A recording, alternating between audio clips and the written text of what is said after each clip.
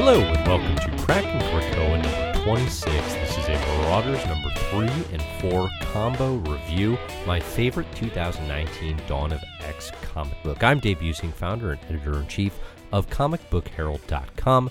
In the Cracking Krakoa series, I've been going through all of the X-Men updates that have been happening since House of X and Powers of 10, going into now the Dawn of X. As we approach the end of 2019 here, this final week of major comic book releases actually had 5 of 6 Dawn of X titles come out this week, including Marauders, and it's the title that has really captivated me most throughout Dawn of X. I have lots of mixed feelings about a handful of the other books, but Marauders has been consistently among my favorites.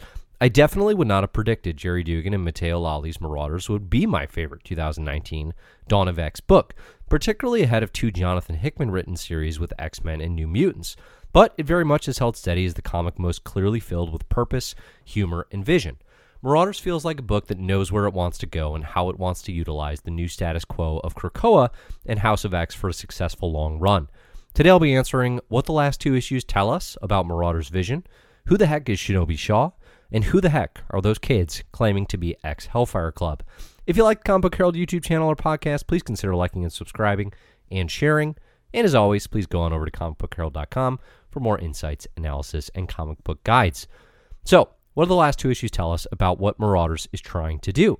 The clearest direction for Marauders so far is that Duggan, Lalli, and company are most interested in the Hellfire Club politics and power dynamics than the ostensibly teased hook of a mutant pirate vessel led by Kate Pryde.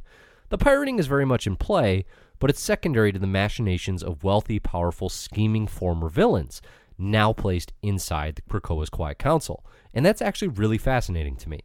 As a result, the pirate crew is given short spurts of focus over the past few issues, allowing displays of power, in the case of Storm, and displays of idiot humor, Pyro offering beer to refugee kids. It's a really nice dynamic. I don't feel like we've lost much of the pirating crew. I get a good feel for who all these characters are. Pyro and Lockheed in tandem together have obviously been a favorite of Duggan and Lalli so far. I think we're due for some more better Iceman content. Probably has gotten the shortest shrift of the bunch, but otherwise it's a dynamic that is very much working for Marauders for me. Whereas issue number 3 is all about Sebastian Shaw's power schemes, more on those in a moment. Marauders 4 blends Kate and Bishop solving Eastern mysteries with unexpected Hellfire twists and turns. Even during their investigation into the disappearance of an individual used to foster anti-mutant hostility, Kate remains on Bishop's case about accepting her offer to join her Hellfire squad as her very on the repeatedly broken nose Red Bishop. I enjoyed the dynamics between Kate and Bishop an awful lot throughout both Marauders 3 and their text exchange data page and Marauders 4, as again, they fight together, work together, and ultimately disrupt anti-mutant speeches by calmly walking on stage and announcing that it's all BS. Of course, it wasn't so calm prior to that. Yes, there's action and exploration of the world outside Krakoa, such as Kate and Bishop's discovery of the Lady Deathstrike maid service, as Kate Pryde calls it, but the real hook here is the Krakoan power struggles and what it means for the status of the X-Nation. I'm most interested in this idea of Krakoa being established as a nation, but having all sorts of power dynamics and shifts and people scheming on the inside of the Quiet Council. I've talked about this a lot, but there's a House of X and Powers 10 has a very let's hold hand and play together feel, particularly because, Apocalypse is joining together with Professor X, Magneto, and their vision, but you still have the likes of a Sebastian Shaw, Emma Frost, Mr. Sinister, Exodus, people not known for playing nicely and playing, for the greater good necessarily. It's interesting to see what they're planning to do. All right. Speaking of schemers, who the heck is Shinobi Shaw? Marauders 3 dives into these power plays with Sebastian Shaw's effort to resurrect his son Shinobi Shaw, dead by his own hand prior to House of X, as his Black Bishop. As the Hellfire power players put together their loyal supporters, it's interesting to note that both Emma and Sebastian have chosen family with their first announced picks. Neither are particularly known for their deep familial ties, although this is doubly true in Sebastian's case, where his relationship with his son is rooted firmly in a never-ending quest to subjugate and kill the other. Excuse me. Emma's pick, of course, as we'll remember from previous issues, was Christian Frost, her brother. Since he's a lesser-known X character, I'll take a moment to talk about Shinobi Shaw.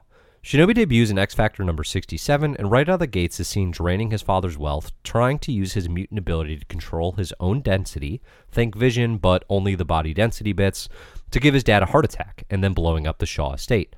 Happy Father's Day! Shinobi has played at Black King of the Hellfire Club, although more often than not, his clearest rival is in fact the return of his father.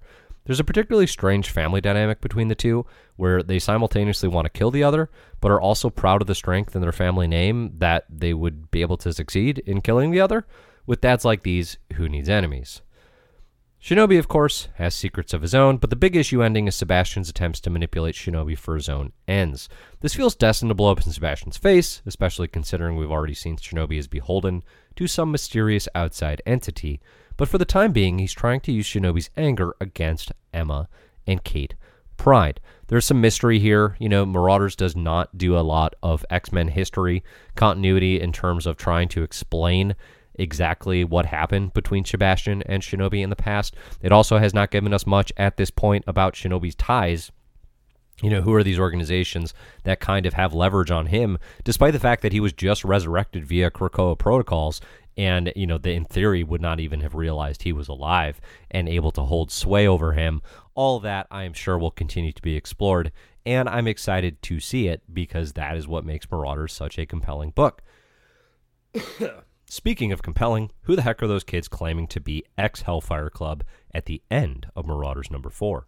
Marauders 4 ends with an even more surprising entry into the Hellfire Legacy sweepstakes with the reemergence of Cade Kilgore and the Hominis Verendi, which from what I can tell translates to something like the Feared Ones. During Jason Aaron's run writing Wolverine and the X-Men, he introduced a new youthful Hellfire Club led by Cade Kilgore. I think actually their first appearance might even go back to Schism. Kilgore and this new Hellfire Club is part of Marvel's comics tradition of making genius intellect preteens like Valeria Richards, although of course in this case they are pure evil. It requires a significant suspension of disbelief, which obviously is just a part of reading X-Men comics, but in the case of 12-year-olds that talk like supervillain Silver Age Magneto, or even 80s Hellfire Club Sebastian Shaw, it really requires you to step back and try to imagine what that voice should read like. The other members of this Hellfire Club seen here are Maximilian Frankenstein, Manuel Endicke, and Wilhelmina Kensington. Each member represents powerful, wealthy bloodlines in a new, even more bloodthirsty model. Importantly, they're also all human and either hate mutants or enjoy profiting off anti-mutant weapons manufacturing. The difference here seems negligible.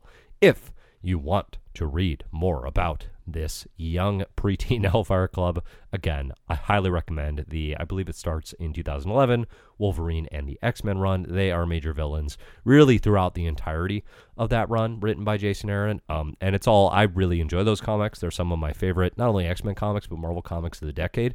So I would highly recommend you go check out that run to get a feel for how these characters are going to be used.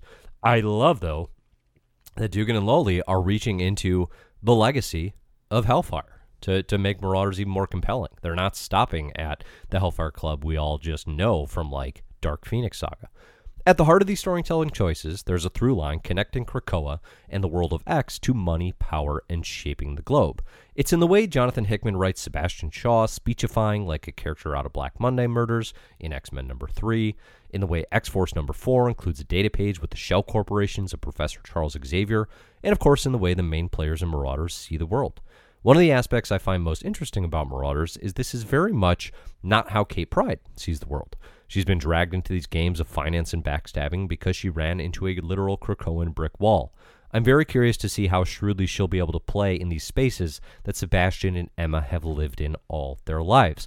I know she doesn't trust them, which is good, and I think Kate is exceptionally shrewd and smart and will be able to navigate these fields, but again, she's not out here scheming. At least it doesn't feel that way right now. While she's putting together her team, what are Emma and Sebastian putting in the works against her to make her life more challenging as they try to benefit their own? Sebastian, of course, being the most ominous threat in the sense that he is pure 100% self-interest. So that's going to do it for this Marauders 3 and 4 recap. Again, this is Kraken Krakoa number 26. This will be my final installment for 2019, and Marauders is my favorite Dawn of X book. Now, make no mistake, I like House of X and Powers of 10 more than anything that's happened in Dawn of X.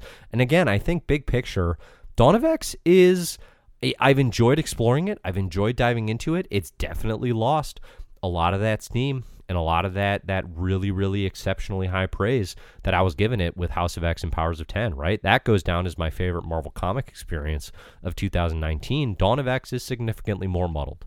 If we were looking just broadly at Marvel, I think the books that I might consider for my favorite Marvel comics, Marauders is the only Dawn of X book I think I have on that list.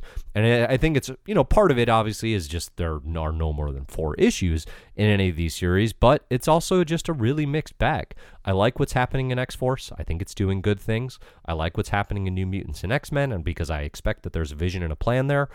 Excalibur and Fallen Angels have really let me down each in their own way. So Marvel, there's a lot of announcements and a lot of solicits, and I'm going to keep talking about them here on Cracking Krakoa because I'm excited to see how this gets fleshed out. But I do think Dawn of X is losing some of its luster. It definitely has. Marauders is the book that is maintaining it the best, in my opinion. Now, I know that is one opinion. Of course, everyone has a favorite. And of course, my least favorite, Fallen Angels, is some people's absolute favorite. That is what happens with these types of opinions. So I'm curious to hear what you think of Dawn of X so far throughout 2019. Leave a comment here on the CBH YouTube channel, or of course, write to me anywhere at Comic Book Herald on social media. Thanks everybody for listening, and as always, enjoy the comics.